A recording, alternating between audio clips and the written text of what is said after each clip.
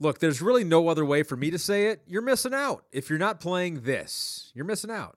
It's the free contests on the NBC Sports Predictor app.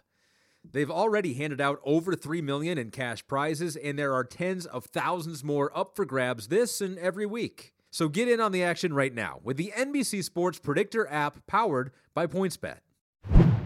For the biggest names in sports talk, watch the NBC Sports Channel every weekday on Peacock, featuring Pro Football Talk, The Dan Patrick Show, The Rich Eisen Show, and more. Streaming live for free on peacocktv.com/NBC Sports. Hello, I'm Peter King, and welcome to the MMQB podcast with Peter King, where I take you inside the minds of the biggest influencers in the NFL.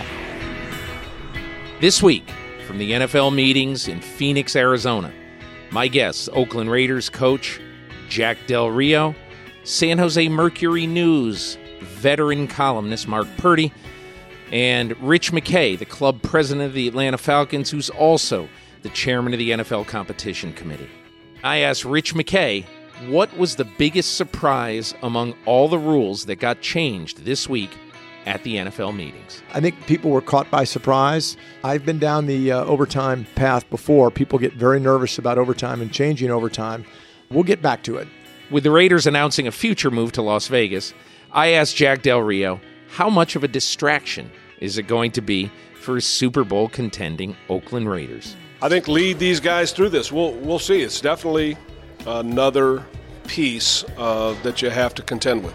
I asked Mark Purdy, what's the future of football in the Bay Area? If you told me now, today, that like tomorrow, that property that the Coliseum is on is available for development for a potential football stadium, I bet the NFL would get involved in that somehow.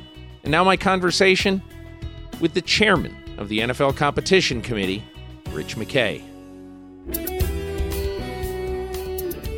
Back on the MMQB podcast with Peter King at the NFL owners meetings in Phoenix, Arizona. I'm here with Rich McKay, the chairman of the NFL Competition Committee. And Rich, so much to discuss, but I'm most curious about one thing that got tabled at these meetings, a very interesting proposal that was a brainchild of you, Bill Polian, and others to reduce the time in overtime this year in 2017 from 15 to 10 minutes in the regular season, yet it was tabled. Why? I think it caught some people by surprise. We this year we did not have a week between our competition committee meetings and the owners meeting, which we typically do. In that week, we send all the proposals to the clubs. We have conference calls and go through the proposals with the clubs. We have a chance to kind of let them understand our reasoning. In this case, we didn't because we didn't have enough time based on the calendar this year. So I think people were caught by surprise. Some of them put their hands up and said, hey, if I have to vote today, I'm not sure I would support. So I took the position of fine. Let's make sure that we show you all the data. We only propose this rule. Number one, we're going to propose it for 1 year only so people could see the results. Number two, it's only in the preseason and regular season, and it's based on just the number of snaps a player has to play and our concern about the fact we don't know what comes behind it, whether that's a game on Thursday night, whether that's travel across the country, all those things. So I understand. I've been down the overtime path before. People get very nervous about overtime and changing overtime. We'll get back to it. I do feel we will definitely get back to it. What is the relevant data, do you think, that is going to be influential one way or the other that you're going to try to share with teams? Understanding all the games and how they end, how quickly they end. And, typically we're averaging about 17 plays per overtime. This year, that average went all the way up to 22. It went up to 22 this year only because we had 3 games go 15 minutes. That went the whole way, yeah. Yeah, one got decided on the last play, and the other 2 went to tie. Finished in ties, yeah. So those were 37, 38 plays, a lot of plays in all 3 of those games. It drove the average up this year. Those are the games that concern us. Our feeling is that with 10 minutes, you're going to get the great majority of the games decided. People are going to play for the 10. They're going to know when the game's going to end. They're going to try to win the game at that end. We've got 5-minute timing rules that would be in effect. That slows the game down. We have a 2-minute warning. We have 2 timeouts. What do you mean a 5-minute timing rule? Same rules we would have in the fourth quarter. We have 5-minute timing rules in the fourth quarter. We'd apply those same in overtime. So I think people are thinking, boy, this is a quick 10 minutes. We could have a long 8-minute drive. No, you're not going to have a long 8-minute drive because the timing rules are in effect. The 2-minute warnings in effect. You've got timeouts. So we just need to spend a little time. It's okay. I think had we been here and decided we were going to vote on it tomorrow, we might be in a different place. But I think we're fine. Why are you in favor of this rule? Player safety. I think that we ask a lot of our players, but we ask nothing more than game day. Game day is a true test for players, and so I think when you look at any rule, we always try to look at the impact of plays per game. That's what we look at, and we've been a game that's been at 154 plays per game to 157 for a long time. We've kind of tried to almost map it to there. Overtime is extra, and to us, we don't want too much extra. So I think that's the way we looked at it. Gut feeling, what do you think will happen? Will it be brought up at the May meeting, do you believe? Not unless that we talk to the clubs that voice their concerns. You want to hear from them that they're satisfied. That's the way our process works well. We don't want to just come back and vote when the coaches aren't there and all of a sudden we voted a rule, and that's not the way we're going to operate with this rule, nor should we. So we'll reach out, we'll do surveys, we'll send all the data, and then we'll see.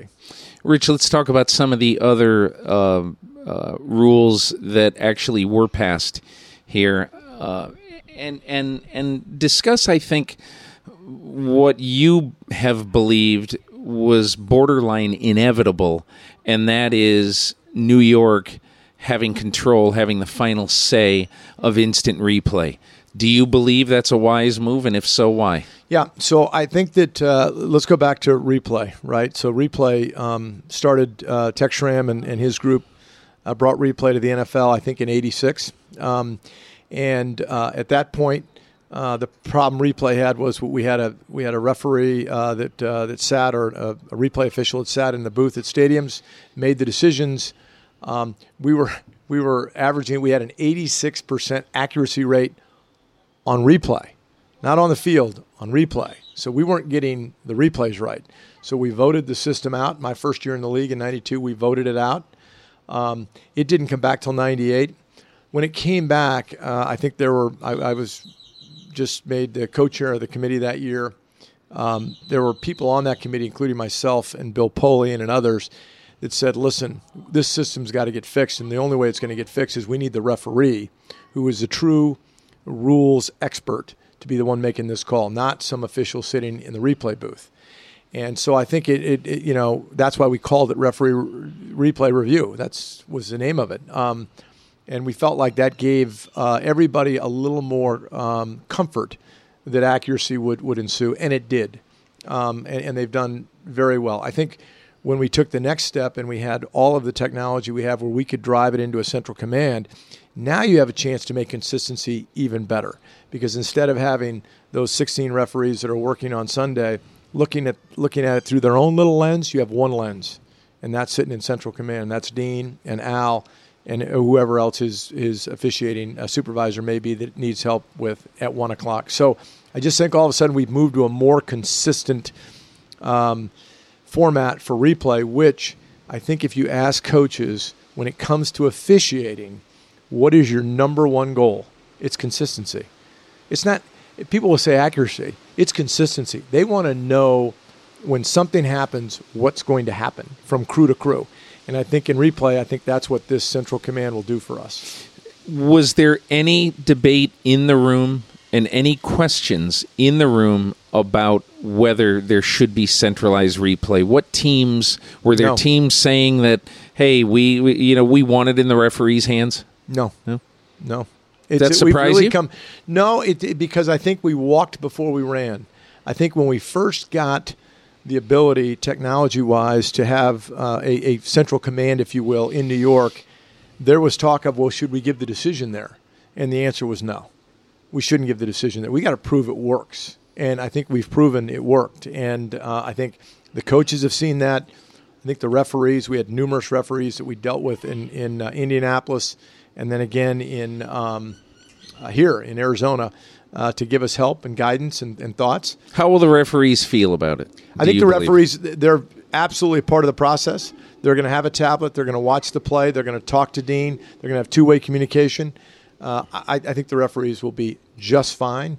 I think you have to include them, though, because they're on the field. They've got to communicate with the coach. They've got to communicate with the fans. And you know what? They're pretty good at what they do.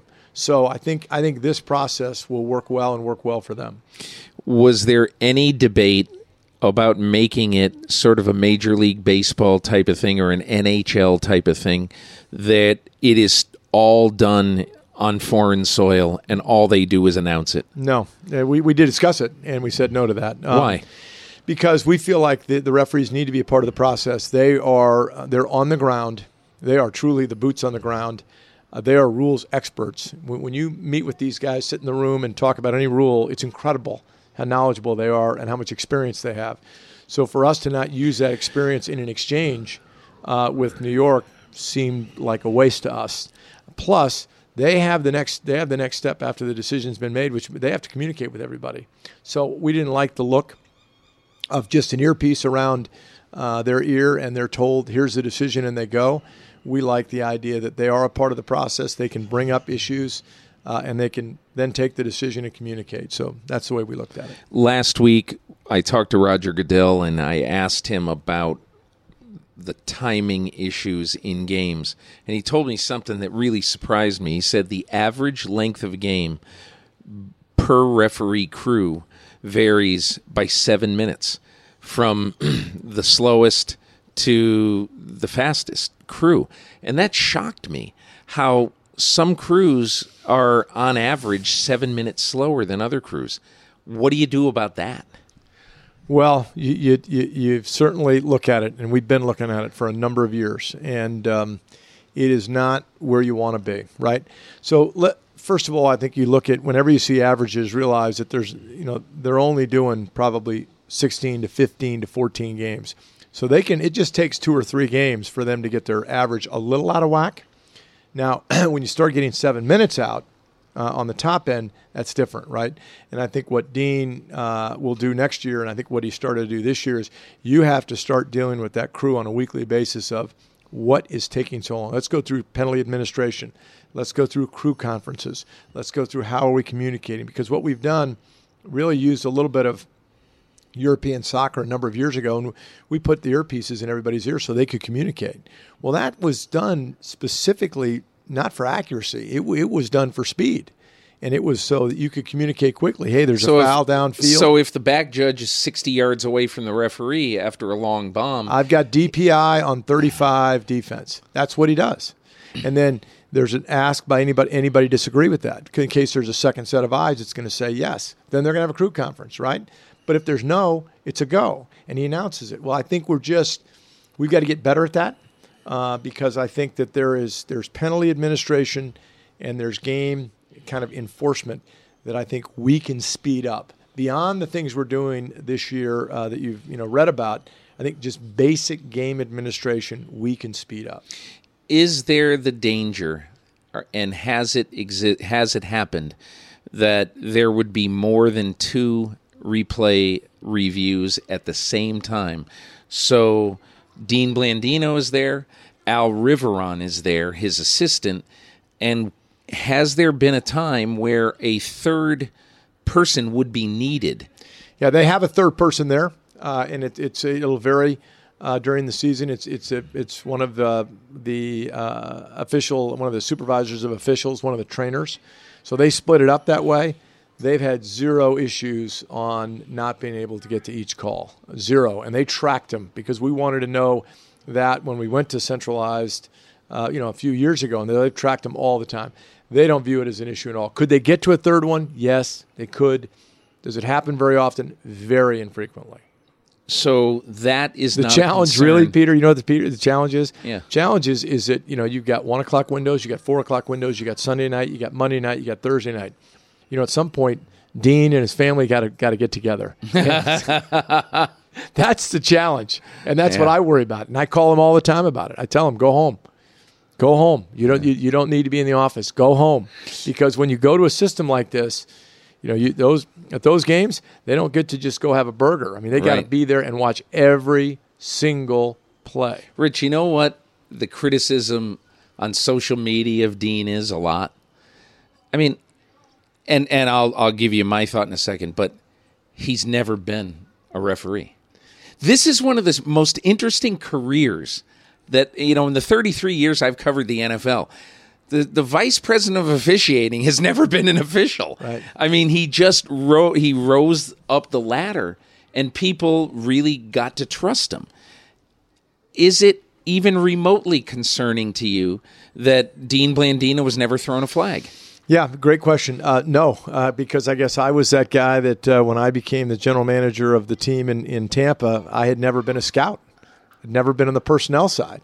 I'd been a lawyer. And Jerry Angelo and Tim Ruskell had been nice enough to take me on some scouting trips and show me the ropes. And then I got made the GM. And I got all that criticism of, you haven't been in there, you haven't done it, you haven't. I heard it all. And I said, you know what? I don't have any defense to it. The only way I can defend it is by what we do on the field and what our results are. And I think that's what Dean's done. Dean, I think if you want to talk to people about Dean, the people to talk to, and clearly in your business you have to talk to them off the record, but you talk to the referees, you talk to the officials, and you talk to the credibility that he has with them, because I do, and it's really solid, really good. And that's because Dean is very detailed. He's been there. He's been sat in the room with all of those guys, his predecessors, but not only his predecessors, the officials. And we're fortunate to have Dean Blandino as our head of officials. This is the MMQB podcast. So here's a question. Do you like Major League Baseball? And do you like watching Major League Baseball? Of course you do. I know I do. And I'll be starting to watch every day very soon with the start of the MLB season. I catch every Boston Red Sox game that I can. Well, if you're like me, you need T-Mobile, because they're giving away a free year of MLB TV Premium. That's a $112.99 value, absolutely free, and only for T-Mobile customers.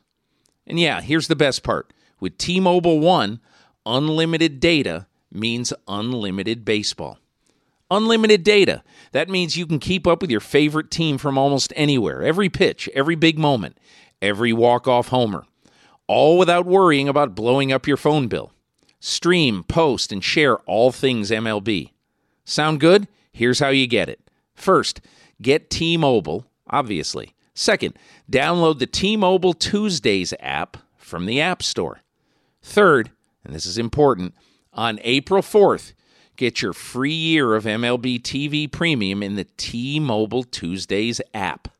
That's it.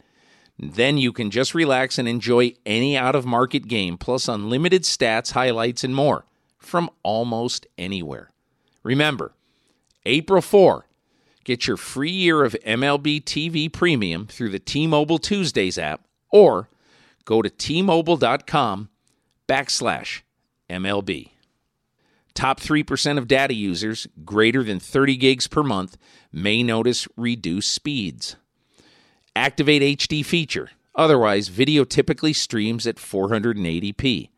Web-enabled mobile device and qualifying service required. MLB trademarks used with permission. Blackouts and other restrictions apply. See terms of use for details. What, if any, other rule that was passed this year do you think should be of particular interest to the fans listening to this program? Yeah, so I would say that this was, and I'll say a couple of things. We can talk about the game, but I think that, and the state of the game, but I think that two things. Number one, I think the failures in the sense of, I think we continue to be a league that people want to talk about expansion of replay, but I think that thankfully, we haven't gone down that path. I think that's always something that I get nervous about and scared that at some point we're going to fall into that trap. But I think that's one thing I would say as a positive, that the replay proposals to expand it and to create, in my mind, more stoppages and to create more uncertainty in officiating did not pass. I think that's a good thing. I think if you look at the other rules, we put the touchback rule back in for one more year. It's an important rule to us. Meaning if there's a touchback, you get the ball at the 25-yard line. Yep. And we probably could have passed it permanently. But quite frankly, we're pretty good as a league of saying, listen, when we do something, we like to see 2 years of data before we pull the trigger, right, to know that we're right or know that it's going in the right direction. But I think that is something that last year we got a lot of pushback. This year, I don't think anybody voted against it. So, it's that was interesting. I didn't know what to expect because last year, I can assure you, we had 2 days of discussions. And I think it's worked out just what the college coaches told us it would. We've talked about this on many occasions, but this is basically a conservative group of people. And new ideas and things that some people would see as risks will automatically say, no, we're not going to do that. So for years, I'd say for at least 3 or 4 years before 2015, when you put the new PAT rule in, we would talk and we would say, this is insane. This is idiotic to have a 99.4% play. It's totally not competitive. It's a gimme. You got to get rid of it. You knew it. I think a lot of people on the competition committee knew it, but you couldn't get any traction around the league to do that.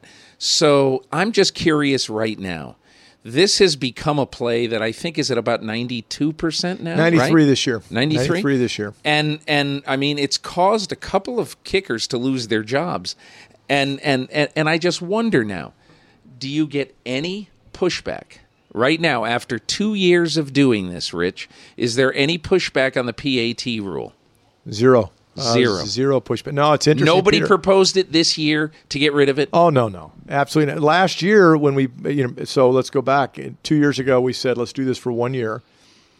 We were going to propose it for 1 year again, and then really the membership told us, no, we're ready to make it permanent. So we put it on the floor permanent, and it was unanimous. So I think that shows you that one thing we're really good at as a league is adjusting to change. But one thing we're not very good at as a league is being receptive to change. So I think that's what, if there's something I've learned on the competition committee, is there's a difference between being receptive, which we're not very good at, and adjusting, which I think we're very good at. And so I think that's where I've kind of learned on rules passages you have to do. But this year, Peter, one thing that stuck with us on the competition committee is that the tape was really good. And what I mean by that what do you mean? Yeah, so we watch every injury, right? I mean, it's ours. We watch every concussion. We watch lower leg injuries. We watch all the quarterback injuries. We watch shoulder injuries. We watch a lot of injury tape.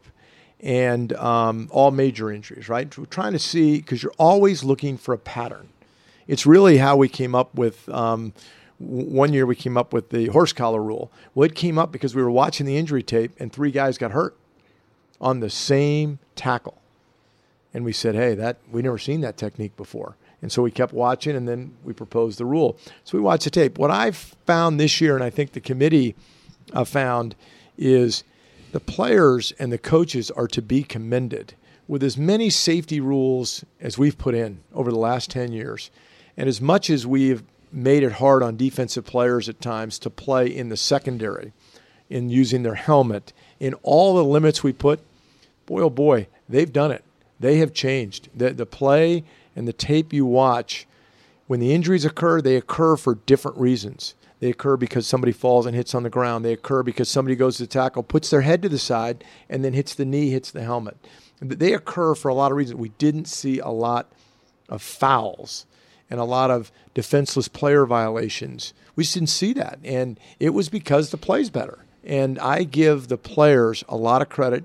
And I think what I'm proud of is we've had a system at the NFL where we've really emphasized health and safety. Guess what? So has college football. And guess what? So is high school football. And now you can see this generation coming in, and the game's played a little differently. And yet what's going to happen over the next few years, I believe, is that there are going to be more stories about players from the 70s and 80s and 90s who are going to have significant health issues. And so everybody's going to scream at the NFL, what are you doing? And rightfully so. Right. Rightfully so, because the NFL needs to have that as an absolute huge part of its business. But the fact is, there's nothing that can be done right now about a guy who retired 30 years ago. Right, and under a completely different set of rules in a game and a different set of equipment and everything else. That said, we need to take care of those players, which we should as a league. That's our duty, and we need to do that, and we will. I think from us, for those guys that have, I've spent 23 years in this competition committee, I will say to you that we start, and in the middle and in the end, it's health and safety. That's what we're about as a committee. We love the competitive aspects of it. Be assured of that. The competitive aspects of our game right today are fantastic. Third lowest margin of victory in the history of football. And the only two that were lower, 1932, 1935. I would think the average total scoring in those games, I guarantee, certainly it's not in the 40s. Might have been in the 20s. We're scoring 45 points a game, and margin of victory is third lowest ever. We had Peter, it's the 27th year in a row where more than 4 more new teams qualified for the playoffs. So when you look at game competitiveness and league competitiveness, we're in a really good place. But I think what I'm proud of from watching the tape this year is we're really starting to see the change in the way all the players play the game and how they play within the rules. And one of the things we're doing is we emphasized that we want to empower the league office to suspend players for egregious hits. And so we had some coaches say, wow, well, that's a big deal. I mean, egregious hits, first-time offender. We said, hold it. We only have a tape of 3. Let's not act like this happened a lot. But when we see this hit, we want to tell players this has no place in our game. We told the players, we met with the NFLPA, hey, this is important to us. See these plays? We don't want them in the game. And if they come in the game, first of all, the on-field official is empowered to eject you, but that's tough to do, and we're not a league that's done that a lot. But secondly, we're telling the league office we favor suspension. And is there any way that Dean Blandino on replay can recommend an ejection? No. That is an on-field call. There's nothing to that. And we watched a lot of tape. And should there be? No, I don't think so, Peter, because I think, first of all, we don't have very many instances of that. We eject people mainly for non-football acts, kicking, fighting, punching, grabbing an official. That's who we've traditionally ejected. When you start getting into the football acts, it gets harder. Slow it in slow motion. There's a lot of things going on, and then there is a real difference between us and college football and ejections. When they eject, there's 98 other players standing on the sidelines. When we eject, there isn't. We only have 46 at dress. So when you eject and you eject to safety, and they only dress 3, they've only got 2. And how does it impact special teams? And how does it? So we've always said that ejection has to be very obvious. It has to be clear that that's what's to happen. The beautiful thing about suspension is, and first of all, we're not in favor of suspensions. We're talking about very few. But the good thing about suspensions is you get to watch the video. The player gets to appeal. You have a process that goes on during the week before there's a determination. To us, that's a good way to go on these hits. We don't think there are very many. We hope there are none next year. But we just wanted to make sure that people knew that if there are, that's okay.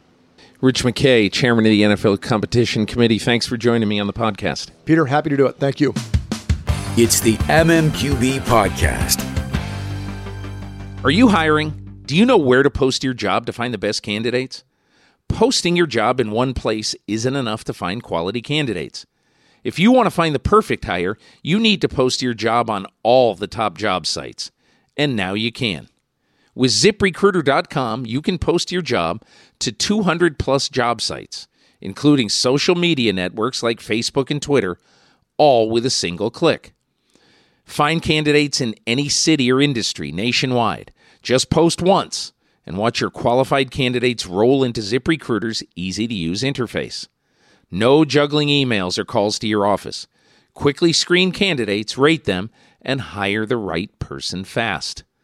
Find out today why ZipRecruiter has been used by Fortune 100 companies and thousands of small and medium-sized businesses. And right now, my listeners can post jobs on ZipRecruiter for free. Just go to ZipRecruiter.com/MMQB. That's ZipRecruiter.com/MMQB. One more time. Do it for free. Go to ZipRecruiter.com/MMQB. With Jack Del Rio on the MMQB podcast with Peter King. So, Jack, a culture shock it must be for you, a kid who grew up loving the Raiders, and you got pictures of John Madden and Tom Flores on your wall, and now you're going to leave the place sort of your birth and where you grew up to go to Vegas. What's that like for you personally? Well, I mean, there are mixed emotions, you know, when you talking about a place where I grew up, played a high school championship game in that Coliseum, and family and friends and all that. The fans of that area, it's a sad moment for them. But I think the other part is, you know, we're playing on that dirt infield at the beginning of every year. The stadium is in disarray. It needs to come down, and so, you know, we're going where we get a chance to get all that and really put ourselves on an even where we can fight in the league and have an even shot at being one of the top teams perennially. So I think the mixture of the, you know, sadness from what I grew up loving and really why I'm so excited to be there, bring a championship back to Oakland, and then the excitement of knowing that, you know, there's a great opportunity in front of this franchise, in front of this organization for going down and doing its thing in Vegas. You made a great point in this media breakfast about how you have sort of this 30% rule where a large part of these guys on your team right now are never going to be on this team in Vegas. Right. That has to be, I would assume, a part of your focus when you do talk to your team. It will be. I think, you know, the biggest thing will be to settle the families and all the thoughts that the wives have about, you know, the wives want a nest. They want to know where their kids are going to be, and they want, you know, the schools and all that. So we need to answer those questions about when that's all really needs to be part of the discussion. And the other part is, let's just make sure that we're focusing on the here and now, because the reality is, you know, that's going to happen. There's going to be turnover. Some of the guys that are going to worry about Vegas aren't going to be going to Vegas, and that's the reality of the NFL. When you see franchise shifts, you see the distractions that it can be, and that you've got a Super Bowl-contending team. That has to at least slightly concern you. That you're not only going to be thinking about football, you're going to be thinking about all this tangential stuff. We are, and we're going to be thoughtful. And design a plan and then seek to execute that plan. But I don't think you can discount the fact that is there. I think you have to recognize that is there and address the families and make sure you have a plan. And I think lead these guys through this. We'll see. It's definitely another piece that you have to contend with. Finishing with Jack Del Rio. So in your mind, how much of this are you really worried about? I worry about everything. That's what coaches do. Yeah. But worry doesn't really solve it. You know, I think for me, I'm more about kind of recognizing the challenges and you know, mapping out my strategy and then going and attacking it. And so, you know, that's served me well. You know, I'm not a worrisome kind of guy. I'm going to plan the best I can. I'm going to utilize the strengths around me. We're going to put a plan together, and then we're going to go attack that thing. And part of that is dealing with some of these potential distractions. Part of what makes your approach to it interesting is that I think a lot of coaches would be in sort of roadblock mode.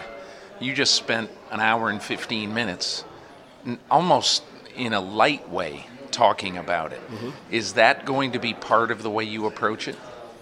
Well, it will be. I'll be myself when it comes to, you know, dealing with this issue like I am with every other issue. But there will be thoughtfulness. There will be consideration. There will be a plan, and then we will seek to execute that plan. And it doesn't have to be heavy.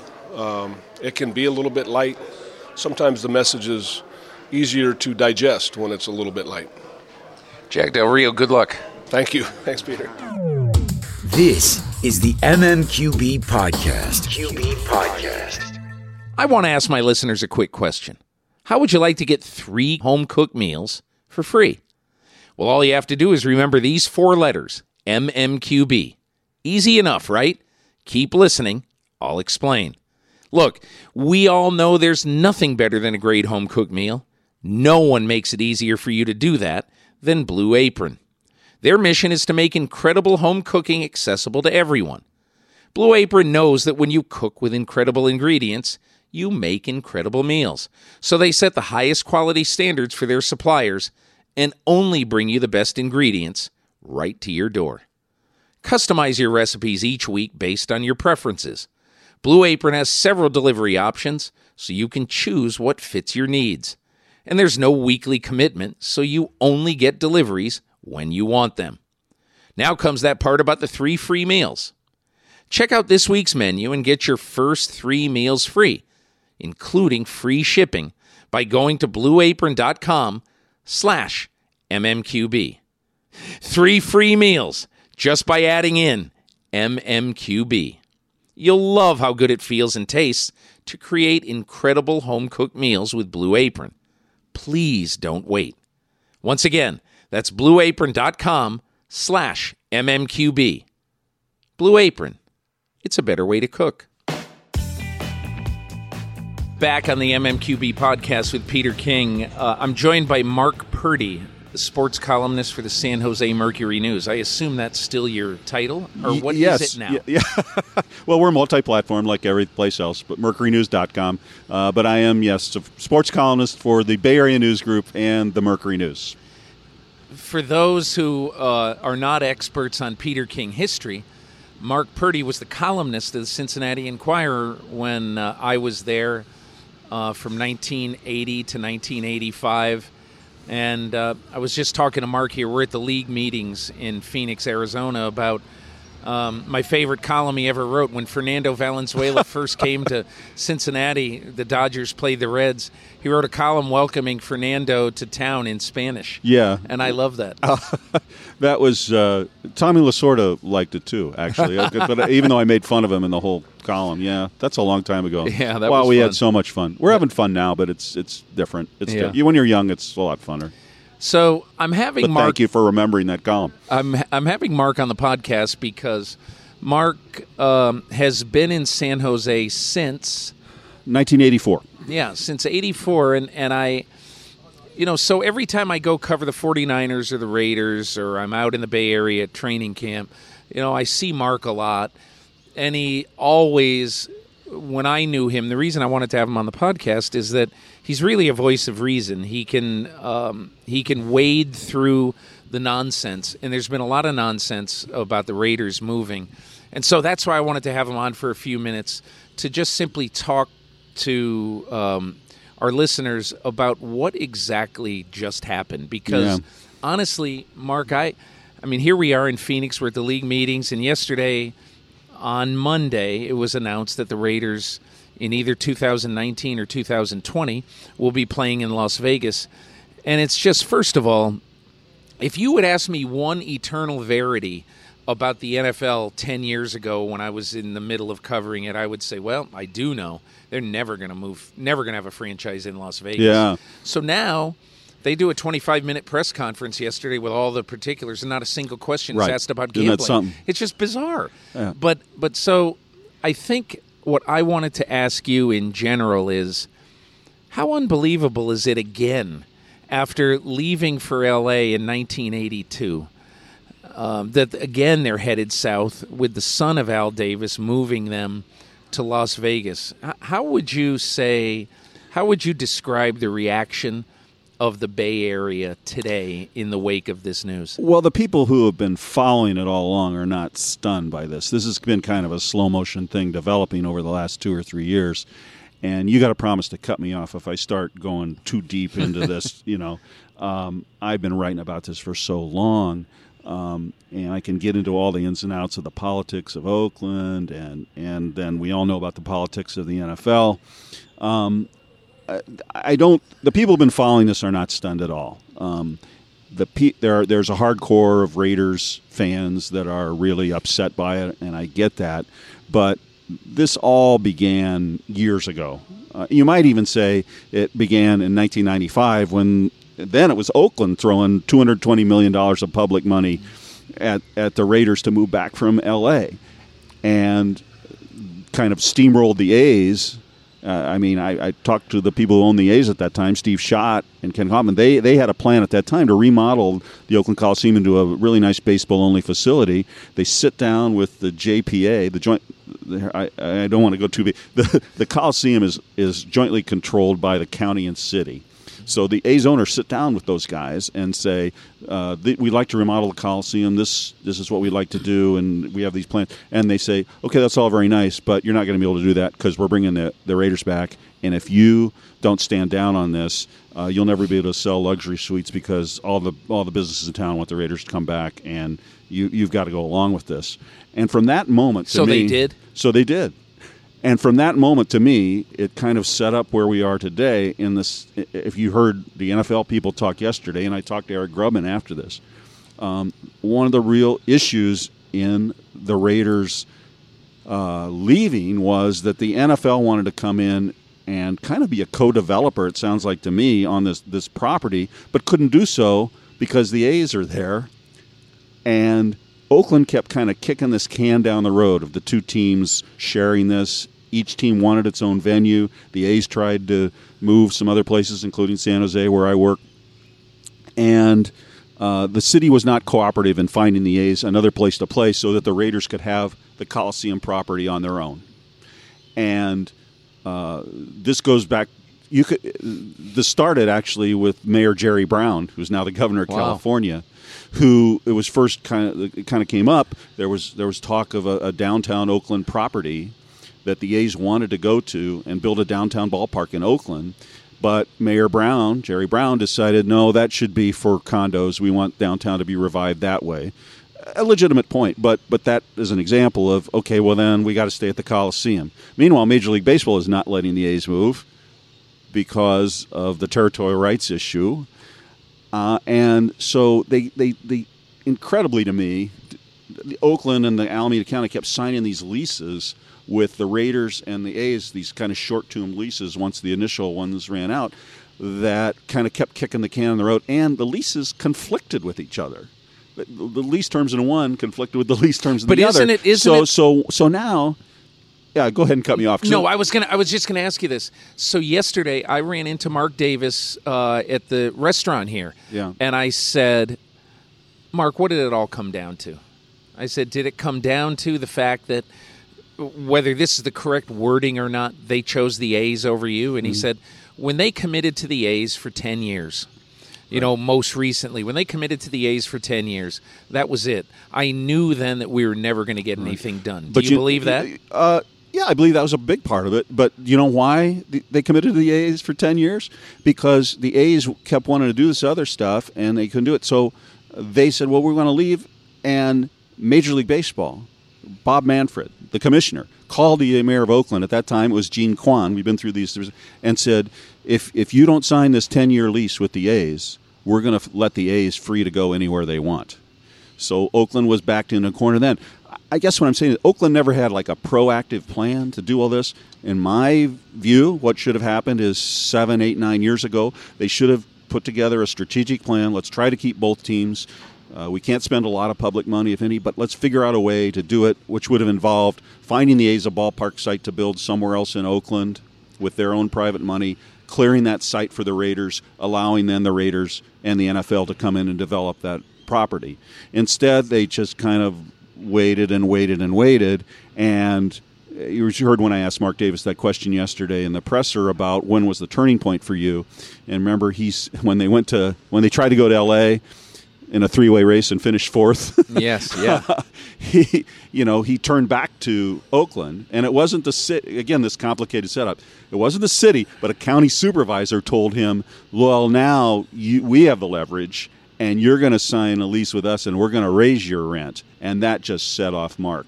So the factor you mentioned, the fact that I mentioned, the current mayor of Oakland is a woman named Libby Schaff. She's very sharp, but her term just began last year, or I guess 2015. But by the time she got to it, some of this machinery was gone. Some of this machinery had already been set in motion. It was interesting last week when Oakland gives what appears to be a legitimate proposal.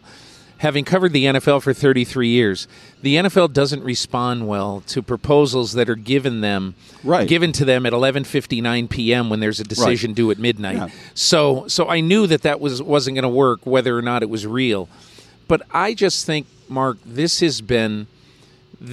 from the NFL's point of view, Oakland is never going to give significant public money, and good for Oakland. Yeah, really. Right. They shouldn't have done it in '95, in my mind. They're never going to give significant public money, and the NFL has proven again and again that they are going to choose stadiums over fans. Right. They're going to do that. They're going to say, we're going to get a beautiful stadium. Yeah. And don't worry, we'll find the fans. It doesn't matter that, and I looked this up on marketsize.com, or with something in Wikipedia, and if you look at the San Jose, Santa Clara, San Francisco, Oakland, Hayward, Vallejo, it depends how far you want to take it. Yeah, exactly. Marin County, but up to Santa Rosa. If you look at that, and then you look at a similar size area in Vegas, it's 4 times the size. Yeah. It's 8.7 million to 2.2 million or something like that. So this is what, and I mean, Stephen Ross, he one of the reasons he voted no is very simply is I think it is insane that the NFL now will have one team in the San Francisco-Oakland area, and it's 49 miles away. It's just, I just think there's something that, and I don't not blame Mark Davis for part of this too, because in my opinion, when the New York Giants needed a new stadium, when they feel they needed, and they needed financial help to keep their franchise, the Maras brought in the Tisches, and they sold them half the team. So in my opinion, Mark Davis should have said, I don't have the money to compete in the modern NFL. I need to bring in one of these Silicon Valley billionaires to be the co-owner. And it's not going to be a Steve Ballmer situation where you end up giving him the team. You're right, very strict rules, and you each own half the team and blah, blah, blah. But why do you think Mark Davis was unwilling to take on a partner? I think this is he has never said this to me, but I think this is something he promised his dad. I will never sell out the Raiders. The Raiders are always going to be in our family. And you and I dealt with the Brown family in Cincinnati, right? They will never, in my mind, ever let anyone else control that franchise as long as there's a heir. But you know what? I'll say this, Mark. And people, this is probably a little bit too inside football, but I'll trust Katie Blackburn with a franchise over a lot of people. That's Mike Brown's daughter, Paul Brown's granddaughter. Right. She's one of the sharpest people I've met covering the NFL. By the way. I agree. And you and I both remember when she was a teenager hanging around the stadium. So that's neither here or there. You just brought up something about the Bay Area market that we haven't even discussed. You know what the NFL really wanted? They wanted the Raiders to go in with the 49ers and play at Levi's Stadium jointly. That stadium project was designed, and there are 2 home locker rooms in there. Wow, I didn't know that. Yes, and the day that the stadium was open, dedicated or whatever, I asked Commissioner Goodell, are you disappointed that there are not 2 home teams here, meaning the Raiders? And he said, well, at some point the Raiders, his answer to me was, at some point the Raiders are going to have to make a decision. And I kind of took that as Goodell was seen at that point. He knew. The NFL has known this for a long time. And that was how many years ago. But Mark Davis just would not ever consider going to Levi Stadium and sharing it with the 49ers. You know what's funny? And again, I wonder if that's something his dad promised him, or a promise he made to his dad. Because that Levi Stadium is closer geographically to Oakland than it is to San Francisco. Yeah. And Levi's Stadium is very, very suitable for transportation to a lot of the areas. Sure. Sacramento is not that far. It's not. Yeah, well, and Jed York, the owner of the 49ers, told me the 49ers actually have more season ticket holders in Sacramento than they do in San Francisco. Which is crazy, but I do believe if you look at, let me talk about the Bay Area a little bit and cut me off if this is what you're right. About 8 million people, 3 major cities. San Jose is the largest at 1 million, and that's one reason the 49ers wanted to move down that way. They have more fans in San Jose than in San Francisco, obviously. San Jose's 1 million. Oakland or San Francisco's 850,000. Oakland is about 400,000. So you add those 3 cities together, it's a little over 2 million. That means most people in the Bay Area don't live in any of those cities, and they access the sports teams based on the teams they like and the sports they like. And so it's different than any other market in America. It took me a while to get my arms around it when I moved there. And that plays into this, too, I think, in the sense that, there are people in Oakland who are really upset about this, but the people who in the other areas, in those in-between areas, or in San Jose or San Francisco, who are Raiders fans, are like, well, maybe I'll go see them play in Las Vegas. I really think there's sophisticated fans there that kind of enjoy that. There's a real hardcore of those Raider fans that it's their, the Raider Nation and all that. But I think one reason, certainly the current mayor of Oakland was not willing to throw over public money, is she understood that dynamic of, well, there are smart people in the Bay Area who understand why we shouldn't do this. It was crazy to me in 1995 when they did throw 200. It's come full circle. The Raiders or the Oakland threw $220 million at the Raiders to get them back in 95. Now this other city's throwing $750 million to get the Raiders to move. It's nuts, isn't it? It's just nuts. Here's what I want to know in our remaining time. What do you think it's going to be like at the Oakland Coliseum in 2017 and 2018 when they play there? I mean, the bizarre thing is that the Raiders have stunk for so long. Now they're good. I mean, I understand the fans are going to be really ticked off, but if the Raiders are 7-1, aren't they going to come to the game to watch the Broncos? Yes, I believe that. I believe that totally. You and I have been around the sport long enough. If teams win, people will come out to support them. It's going to be a weird dynamic. Will Mark Davis go out in the field before the game, as he always has? And he kind of loves that part, as his dad did. Al loved to go out before the game and watch the players warm up, and fans would yell at him, and he'd shake their hands and all that. Mark Davis is going to have a tough few years here in that part of the game. But as he said yesterday, he hopes I don't think fans will take it out on the players and the coaches. It's a sociological experiment, and somebody in Berkeley may write a paper about it. I wonder, part of the whole cultural experience there is the tailgating, too. You've been there. You know that. Oh, yeah. I wonder if people just show up to tailgate and then won't go in the games. Wow. That's part of their deal. Are they going? They aren't going to boo the Raiders. Now they're good. They have a season ticket waiting list. As you know, they cut the capacity down by tarping that upper deck. It's another weird part of this story. The upper deck that Oakland paid to build for the Raiders when they moved back, and then tarped off because they couldn't sell the tickets. We'll see. That's a bad answer for a columnist to have. My motto is opinions on demand. I should have a strong opinion about it, but this has never happened before in the history of the league, where a team knew. We were talking earlier. In 1981, the Raiders were in Oakland, and everybody kind of knew. There was serious talks about them moving to L.A., but it wasn't official, but it was in the air. And in 82, they did move after the 81 season. Then they moved. And I talked to Jim Plunkett, who played on that 81 team. They had a really bad season after having I think they went either the Super Bowl or the AFC title game the year before, and they had a bad season in 81. And then 82, they go to L.A., remember? And then they won the Super Bowl. I said, so was that 81 season? Was it because of all the distractions? And he said, well, no, I think we were just a really bad team. And we had injuries that year and so forth. He said, but I'll tell you, every night when we went home, my wife would ask me about going to L.A. and our families would say, should we buy a house? Should we buy a house down there? What should we do? And every player had that. And that's what these Raiders players are going to face over the next few years. I mean, maybe the bigger question is how the Raiders players are going to handle this more than how the fans are going to handle it. Last question for Mark Purdy, columnist for the San Jose Mercury News. So what do you think the future of football is in Oakland and in San Francisco proper? I've heard talk about, second team coming there and playing in one of those cities. Wow. Every time I think, the 500-pound gorilla that's the NFL has gone too far in being a 500-pound gorilla, they seem to find new ways to generate more money and more interest and more deals. And let's say if you told me now, today, that like tomorrow that property that the Coliseum is on is available for development for a potential football stadium, I bet the NFL would get involved in that somehow. That's how valuable the Bay Area market is to me. You said because the Bay Area market is 4 times the size of Las Vegas. Because I'll tell you why.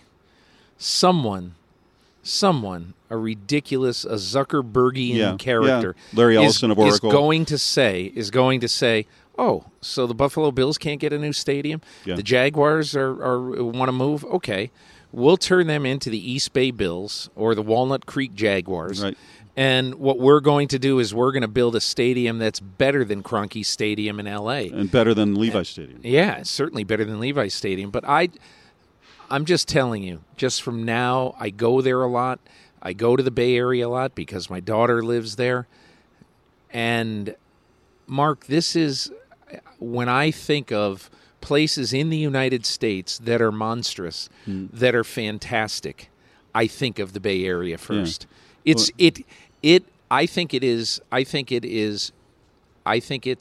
terrible for football, and it's terrible for the people there that some sort of, I don't even want to call it a public trust like the Raiders because that's idealistic, but something that was so beloved and so much a part of the fabric is now not going to be there again. Yeah. And when I think of the area without that team and with the 49ers an hour south, I just think this is wrong. They've got to have a team here.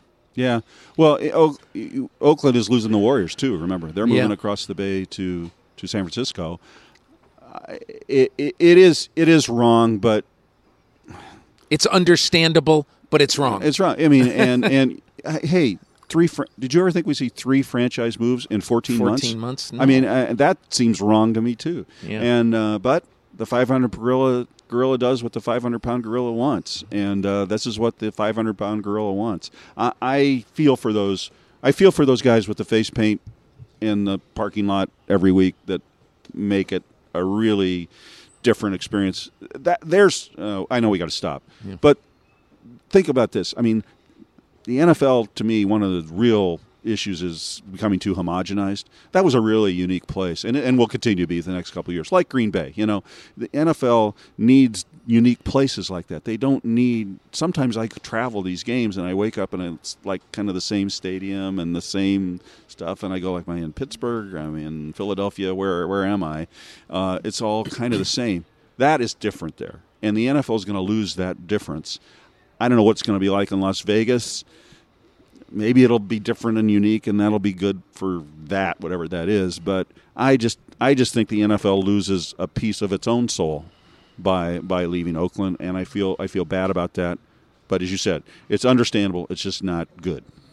Couldn't have said it better. Mark Purdy, San Jose Mercury News, thank you for putting this in perspective. Well, you're welcome. Anytime. And look to see you out in the Bay Area again soon. It's the MMQB Podcast. Thanks to my guests, Rich McKay, Jack Del Rio, and Mark Purdy. So, before I leave, just a note from the meetings this week in Phoenix that I think is going to live on for a long time. And that is essentially that the NFL, as I've written and I've said this week, has chosen stadiums over fans. And while I understand as a business why the NFL is doing this, I do not think it's a good thing for the long-term best interests of the NFL. First of all, San Diego Chargers move to Los Angeles, where, in my opinion, they're not wanted. And they abandon a fan base because they can't get a stadium deal done. Totally understand in a business sense why they're doing this. But I think at the end of the day, if you're a San Diego Chargers fan, what is so embittering about this is that you had a great home field advantage. I was saying to somebody here at the meetings, imagine if 10 years ago or so, Major League Baseball went to the Boston Red Sox and the Chicago Cubs, and they said, hey, listen, you guys need to modernize your stadiums. We can't have Fenway Park. We can't have Wrigley Field. I mean, they're old. They're falling down. And even though you could refurbish them, let's build shiny new stadiums and look, Major League Baseball has great new stadiums, don't get me wrong. But there are people who's basically, before they die, say, I want to go to Fenway Park. I want to go to Wrigley Field. It's on their bucket list for what they want to see and what they want to do in sports. And so I think the NFL has grown so accustomed to being so over the top, desperately wanting beautiful stadiums and fantastic venues, which is admirable. But in a day when there's not a lot of public money being spent, all I know is that the NFL isn't a better place when the San Diego Chargers move to Los Angeles as the second team in a laissez-faire, at least currently, market. And I don't think the NFL is a better place by abandoning Oakland and going to Las Vegas. Now, look, everybody in Las Vegas is excited. It's manic there. People are going crazy for it, and I understand. They never thought in a million years. If you had said to me 10 years ago that in 2020 there'd be an NFL team in Vegas, I said, you got to have your head examined. It won't happen. They will not go into business in a place like Las Vegas that has 76 casinos in the city of Las Vegas. Just not going to happen. But so all bets are off, no pun intended, when a city offers the NFL $750 million to basically, that's going to be almost half the cost of what it's going to take to construct a stadium, an NFL quality stadium in Las Vegas. And I just think at the end of the day that you have to decide what you want to be. Do you want to be a place that has the pretty, shiny new stadiums, and you may not have legitimate fan support? You may not have enough support in the corporate community. You just don't know. I think as the second team in Los Angeles, the Chargers can say whatever they want about, we're going to have a great home field advantage. We're going to have all this. I mean, they have no idea what they're going to have. And the Raiders, I think early on, they're going to be a good team. They're going to have tremendous support early on. And so I'm trying not to be a get off my lawn guy. I really am. But I do think that some of the most passionate days I've had in my 33 years covering the NFL have been in Oakland and in San Diego, seeing games where it is so important to the fabric of those two cities. And I'll just end by saying this. I talked about it a little bit with Mark Purdy on this podcast. One other thing that sort of bothers me about the San Francisco-Oakland market right now. If you stand in downtown San Francisco or downtown Oakland, depending on traffic, it's going to take you about an hour to get to the venue where the only team in the Bay Area plays. Now, Oakland and San Francisco, now San Jose is also obviously a very big city as well. So I don't want to diss San Jose at all. But I think when you're talking about the Bay Area, you think of San Francisco and Oakland. You don't really think of San Jose, Santa Clara. And again, this is nothing to diss that South Bay area.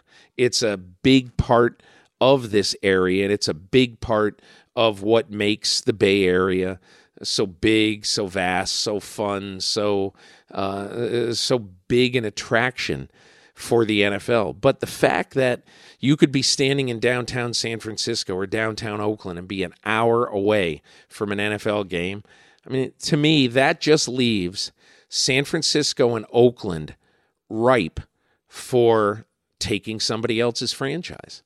and finding some billionaire in Silicon Valley and basically saying, hey, I'm going to go steal the Buffalo Bills or the Jacksonville Jaguars or whoever, and I'm going to bring them here.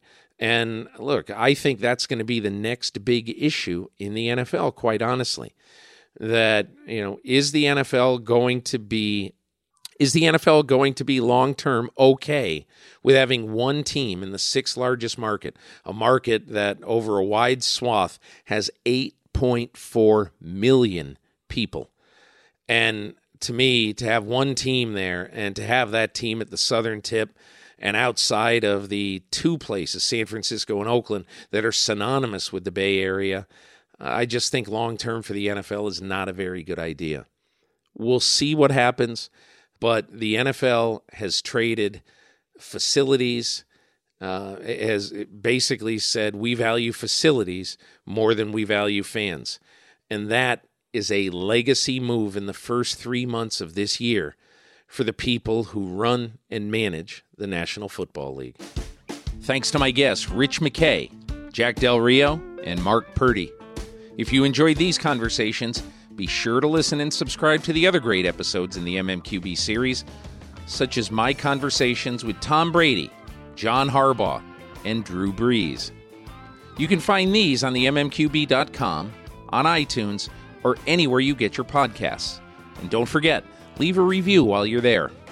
You can also hear the MMQB podcast with Peter King on Sirius XM Radio every Saturday morning at 7 Eastern, on Mad Dog Sports Radio, Sirius XM, Channel 82. Thanks to the folks at Digital Media for their production work while I'm out on the road. And thanks, of course, to my sponsors, T-Mobile, Blue Apron, and ZipRecruiter. Please support them the way they support this podcast. And I'll see you back in New York next week.